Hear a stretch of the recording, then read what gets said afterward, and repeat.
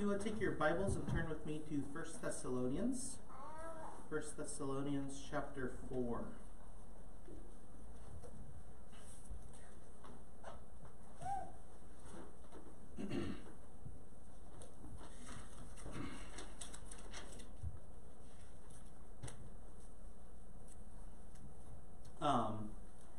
It is not uncommon for us to hear in academia terms like ivory towers, and the idea behind that term is that people have their education and they just simply stay in their education and they build an ivory tower and it does no good other than academia. You may have heard that, you may not have heard that. You may have heard of seminaries being cemeteries. Anybody heard that one?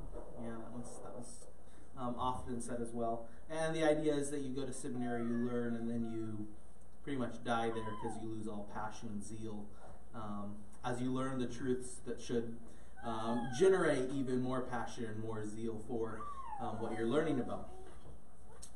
These are common ideas, and unfortunately, sometimes I think that we see similar things happen just within our own churches. We learn theological truth, and the theological truth becomes the standard and the goal instead of the application of that truth. And that is, I believe, what you see in 1 Thessalonians chapter 4. As we work through that this evening, you're going to, I hope, see that with me. And so Paul is writing to the Thessalonians, and as he writes to the Thessalonians, he encourages them about how they are to live, how they are to function with one another. And it's no secret, I have a desire to lead us towards small groups, and as we move in that direction, I'm trying to encourage you and point you to a number of passages in Scripture that teach us of the importance of equipping and encouraging and instructing one another. And what I'm proposing is we're not doing a good enough job doing that by our old system.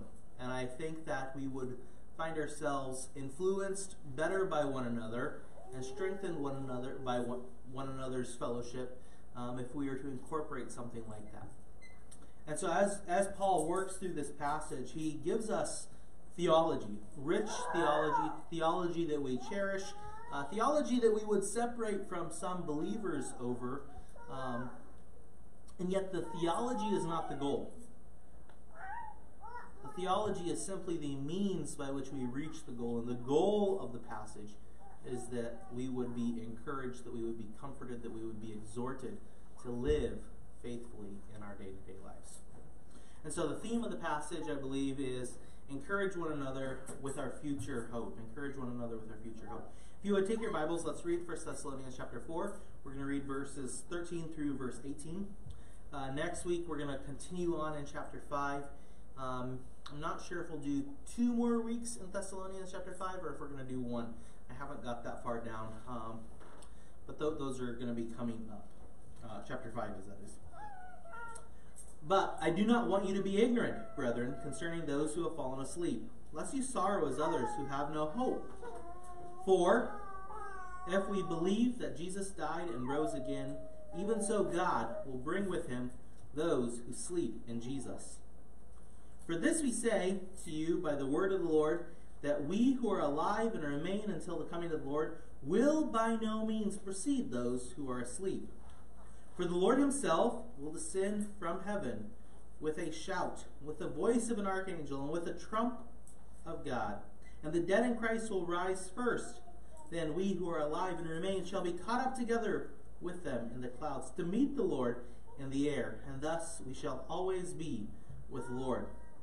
Therefore, comfort one another with these words. If you skip down to verse 11 of chapter 5, you're going to see that theme carried on.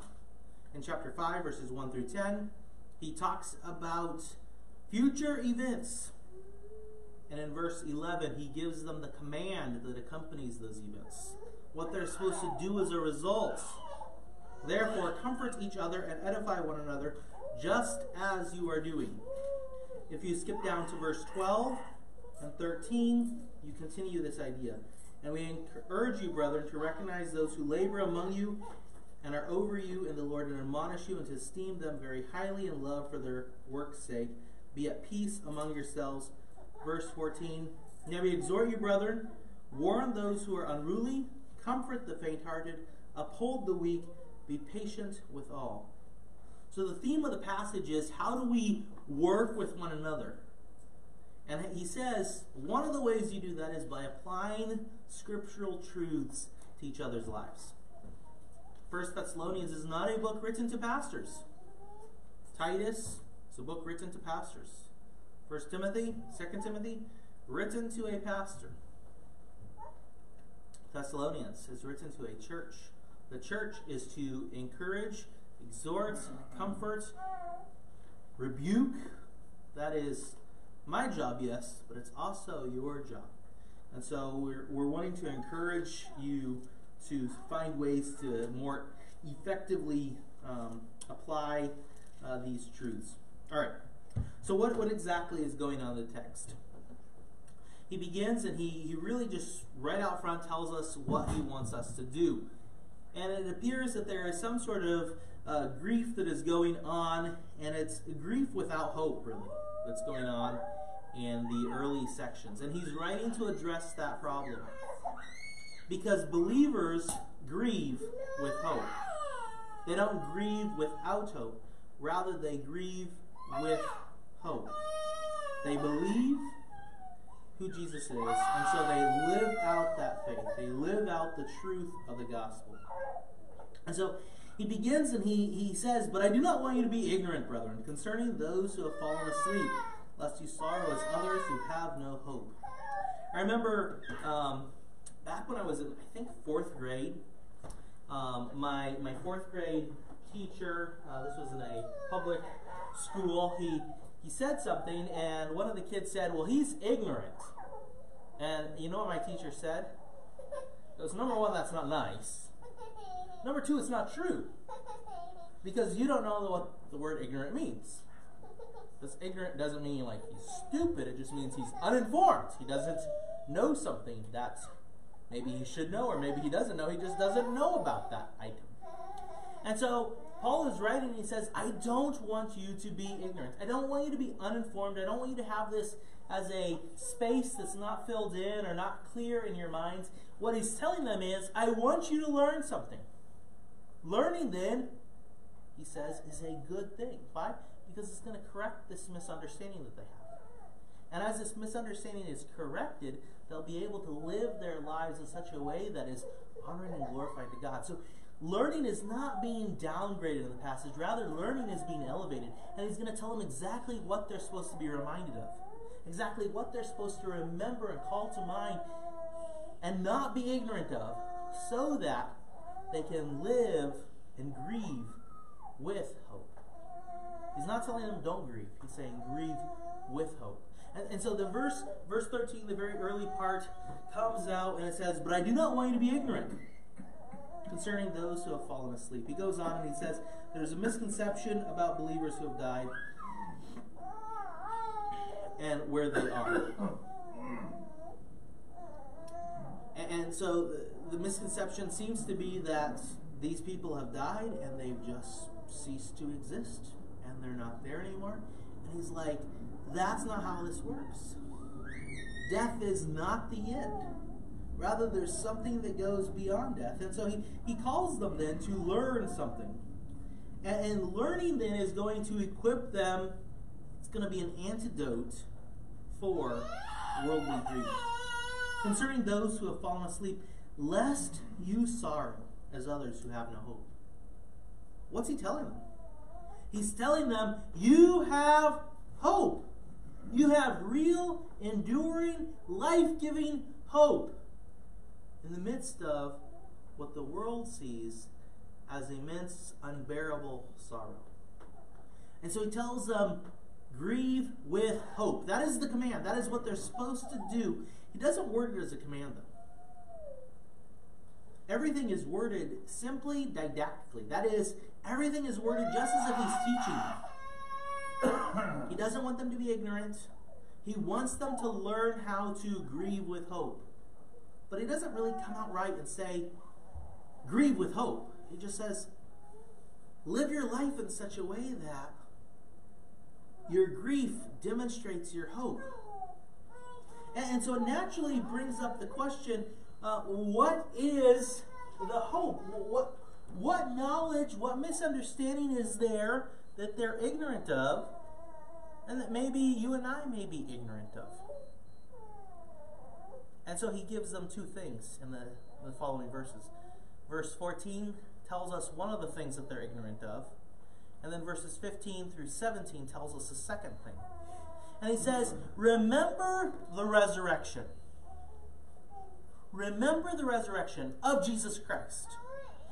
And then in verses 15 through 17, what he's going to say is, the other thing that you must remember is, you must remember the teaching of Jesus Christ. So let's start with the resurrection of Jesus Christ. You'll notice that verse 14 starts with the word for, that is giving us reason or a cause. When you flip to verse 15, or maybe look down in your Bible, might not have to flip. Verse 15 starts with what? Another for, another reason, another cause. For what he's just mentioned, that you should grieve with hope. So what's the first one? Verse 14. For if we believe that Jesus died and rose again, even so God will bring with him those who sleep in Jesus. Remember Jesus' resurrection. What he's saying is, you have professed something. You have professed faith in Jesus' death and resurrection. Why is that important? Why would you or I profess faith in Jesus Christ? What does that mean? It's probably beneficial if we at least remind ourselves of what that means. What that means is, you and I were dead in our sins. We were separated, we were alienated from God. There was nothing in us that could ever earn God's favor. And God sent his Son, Jesus Christ, into the world. He came, he died on the cross for your sins, for my sins, so that if I believe in Jesus' finished work, I no longer have to pay for my sins. But the news is actually better, because God doesn't simply require that you have a zero account to get into heaven. He requires that you are righteous, that you are holy to get into heaven. And so the good news doesn't simply bring you to a balance of zero. The good news of Jesus' death, burial, and resurrection brings you to a positive account. Faith accredits righteousness to your account. And he says, this is what we profess. This is what we believe. We believe that Jesus died and that he rose again. And I go, well, that's great, but my family member, my friend, my acquaintance is still dead. So great, Jesus rose again, but what good does that do me? And that's where in the end of verse 14, he begins to explain to us what that means for you and I. The end of verse 15. Even so, God will bring with him those who sleep or are dead in Jesus. God's going to resurrect them. This is part of what we profess. This is the source then of our joy. Is this provided hope that we have stored up. This comfort in knowing that Jesus is resurrected, and because Jesus is resurrected, we will one day be resurrected. And the grave is not the end. And so he says, remember Jesus' resurrection. Jesus' resurrection guarantees for you, it guarantees for me, that the death of a loved one is not the end. And so we rejoice in the hope of our confession. And so that's the first reason he gives us. He says, don't grieve without hope. Rather, grieve with hope. It's not that you're not going to be sorry that somebody dies, but you are sorry realizing there is a future hope stored up. The resurrection. Because Christ lives, we will live. He moves on in verse 15. As he moves on in verse 15, he says, remember Jesus' teachings. Verse 15 begins by saying this, for this we say to you, By what? By the word of the Lord. We're saying this by what authority? What's the foundation? What's the groundwork upon which he's saying this? It's Jesus' teaching. This is what Jesus taught when he was with them. This isn't simply Paul making up something, or one of the other apostles, are like, people are really discouraged when we have a person die, and it really affects the working of the church. And so let's come up with a grand story that will help people feel better in the midst of their grief, so that we don't have that, hump. I know, we'll tell them that there's a resurrection to come. Paul's like, no. No, this is Jesus' teaching. And it matches what we saw in Jesus' life, that Jesus rose from the dead. And so what is Jesus' teaching? He moves on to explain to us what Jesus' teaching includes. He says, it includes this. Remember, Jesus taught us the truth, and as he taught us the truth, he taught us that the dead in Christ will not be left behind. That we who are alive and remain until the coming of the Lord will by no means precede those who are asleep. It says, your fear is that everybody who's died is going to miss out on the eternal promises of God. Now, that's not going to happen. You're not going to get ahead of them. God's not going to forget those who have died already and leave them behind, and they just kind of become sand and dirt, and too bad for them. Good for you though, you outlived them. That's not the idea. Rather, there is hope for even those who have died. He moves on, and as he does so, he says, Christ will return with great glory. In verse 16, for the Lord himself will descend from heaven with a shout, with the voice of an archangel, with the trumpet of God, and the dead in Christ will rise first. What is this describing? This is describing the rapture. And he says what happens at the rapture is God in great glory will make pronouncements that Jesus Christ is returning. He will resurrect those who have died, and he will rapture the saints to be with him. Now this is all in alignment with who's teaching? Paul's, but more importantly, Jesus' teaching. Verse 15 tells us that. This is what they received by the word of the Lord. And so Christ will return in great glory, and the dead will be resurrected. But not only that, the dead will be resurrected. We will not precede them. They will go before us. And then verse 17, then we who are alive and remain shall be caught up together with them in the clouds to meet the Lord in the air, and thus we shall always be with the Lord. What's he saying? They're going to be resurrected, and as they are resurrected, all of us then will meet the Lord in the air. And not only will we meet the Lord in the air, but we will eternally be with the Lord. We will eternally be in his presence, enjoying him, enjoying the great gift of his Son to us. The fact that through him I am righteous. Through Jesus Christ I stand before the throne of God. Not of my own works, but of his. And so we grieve with hope. Why? Because we've seen, we've heard, we've seen the testimonies of Jesus' resurrection. And we know, 1 Corinthians 15, that without the hope of the resurrection, we of all people are most to be pitied. Right? But we also know that this is what Jesus himself taught as he was with us. And so he says, grieve with hope. The resurrection provides future hope. Grieve with hope. Jesus himself taught these truths. This is what will happen. Take comfort, take joy in this. He concludes, and this is really the only command. This is the only thing that he's really commanding us to do. The other things have implications. What he actually comes out and he says, you have to do this, is this. Comfort one another. Verse 18. Therefore, comfort one another with these words. He tells us to grieve with hope.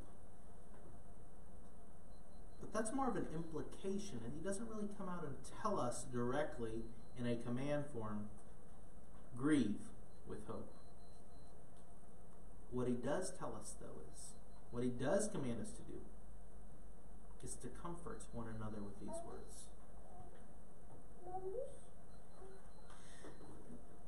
The command of the text is for all of us. We referenced this at the beginning when I mentioned that this is not a book that is written for pastors. It's not a book that is written primarily for deacons. It's not a book that is written for any select narrow group within a church. Rather, this is a text that is written for the entire body of Christ, and is commanding all of us to find ways to encourage, to exhort, to comfort each other with the hope of the gospel. That is your assignment. That is my assignment. To find hurting, broken, desperate people within the body of Christ this week with whom we can engage in meaningful conversation and point them to the hope that we have. And that hope is found in none other than Jesus Christ. And so this is a command for you. This is a command for me. This is a command for all of us. And so you are responsible then for encouraging, exhorting, and comforting one another. This word, therefore, comfort each other, is often translated exhort. Most likely it has more of an idea of encourage or comfort and not exhort. Exhort is more like a preaching, forceful, like, do this, right? It's probably in the context, you have people that are grieving 5:14 or whatever. Now we exhort you, brethren, warn those who are unruly, comfort the faint-hearted, uphold the weak, be patient with all. You approach different people in different ways, right? So if you have a rebellious teenager, you're a little more firm with them. If you have somebody that's weak or is lazy, you address that differently. So the context probably calls for something that's more encouragement or comfort-oriented, not something that's, more heavy-handed. And so he says, comfort, encourage, exhort. Ultimately, it all boils down to this. You and I are responsible to share the words of Christ this week. Verse 18 ends, and it ends in a way that's very, very interesting. Therefore, comfort one another with these words. Whose words? Christ's words, right? Ultimately, all boils down to Christ. Christ has told us who he is, what he's accomplished, and what he will do on our behalf.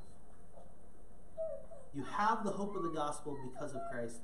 You have the hope of your future presence with him because Christ has promised it.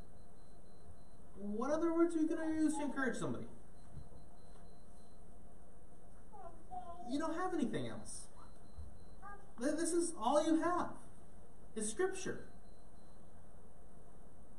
The words of truth that are to guide and encourage and direct their lives. And Paul writes and he ends and he says, I'm entrusting it to you.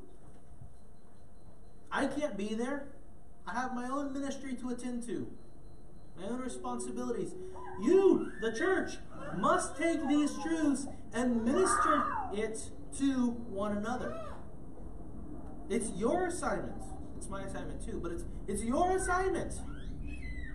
That's what he's getting at. And he's very specific. These words, he's told us already, are the words of Christ. You and I have been entrusted with something great, far greater than any one of us or all of us combined. And it's your responsibility, it's my responsibility to minister these truths to one another in meaningful, real ways so that you and I live day by day more like Jesus Christ. That's the goal of all this. It's not simply so that we have a cool peppy club. We're not really a cool peppy club, are we? If that was our goal, we'd be really bad, right? Rather, the goal is so that you and I live holy and upright in a corrupt world. That's the goal. And you're entrusted with it, and I'm entrusted. And so as we think through what he's told us, death is not the end. That's what he's arguing against. That's what they think. There are people in the Thessalonican church that think that death is the end. And after death, it's all over. All the hope that they'd had in a future with Jesus Christ is over. And he says, it's not the end. It can't be. That's not in alignment with the resurrection. It's not in alignment with Jesus' teaching. You and I are to grieve with hope. Jesus' resurrection is the basis of our hope. It's the only basis, the only foundation that you and I could ever hope to have. Where else would we go? Jesus thought that he will not neglect his own. And finally, you and I must share the hope with other believers. The text doesn't allow us to work around that. It's the only command of the text. He writes to the church and he says, encourage other people with this. You can't really, squirm out of that. It's not like nursery, you can, find a way to get out of nursery and not change diapers. I do a pretty good job of that. At home I change them sometimes, but I don't really change many diapers at nursery here. Right? None of us can get out of the responsibility to encourage and to comfort one another. And so how are we doing at that? I think as we think through what we're supposed to do as a result, I think you and I must rejoice in the hope of Jesus' teaching and the resurrection. And I think it really has to start with personal application of the truth of Scripture. It's really hard for me to go and encourage you with something that I don't care about. And so as we're confronted with the truth of God's Word, as we're confronted with the hope that's found in the resurrection, you and I must begin by first rejoicing in that truth and finding comfort and hope and encouragement in that truth ourselves. And if we don't do that, if the resurrection doesn't get us excited, it's going to be very difficult for me to go to a hurting person and point them to the resurrection and say, it doesn't really do much for me, but the Bible says I'm supposed to encourage you with this. This isn't the end. There's a resurrection. So hope you can be happy about that. Doesn't work. You have to encourage your own heart. Perhaps you're sitting here and you're like, some of this is difficult to understand, right? It is. It is difficult to understand. Right? That's why Paul begins the whole section as he's telling them, grieve with hope, and he says, some of you are ignorant. Some of you don't understand these truths. Let me help you a little bit. And he tells them, hey, remember the resurrection? That's not just for Jesus. Remember, Jesus himself taught us. He's not going to leave us. Rather, what? He is building a mansion for us. That's what Jesus taught. And so you and I are responsible for learning the truths of our faith. Not just these truths, though these are good truths to start with, or to at least continue our learning with, but you and I are responsible for learning theology, not so that we can be an ivory tower or go to seminary to be a cemetery. Rather, we learn the truth so that we can use it effectively in each other's lives. So that we can encourage, comfort, exhort, rebuke each other. Then finally, it's your responsibility, it's my responsibility to share the truth and encourage one another. That's really what it all boils down to. He wants them to learn the truth, but not for the truth's sake. He wants them to learn the truth so that they can effectively care for the hurts and the needs of other believers. And so let me encourage you this week as you go about your regular activities, find ways to minister to and care for the hurts and the needs of other believers. With what? The words of Christ. That's all you have. That's all I have. Yeah, I mean, you can make a meal and do other things that, faith is demonstrated by your works. Very good. But ultimately, you have to minister God's word. Let's pray. Father, we do thank you for your word. We thank you for its truthfulness.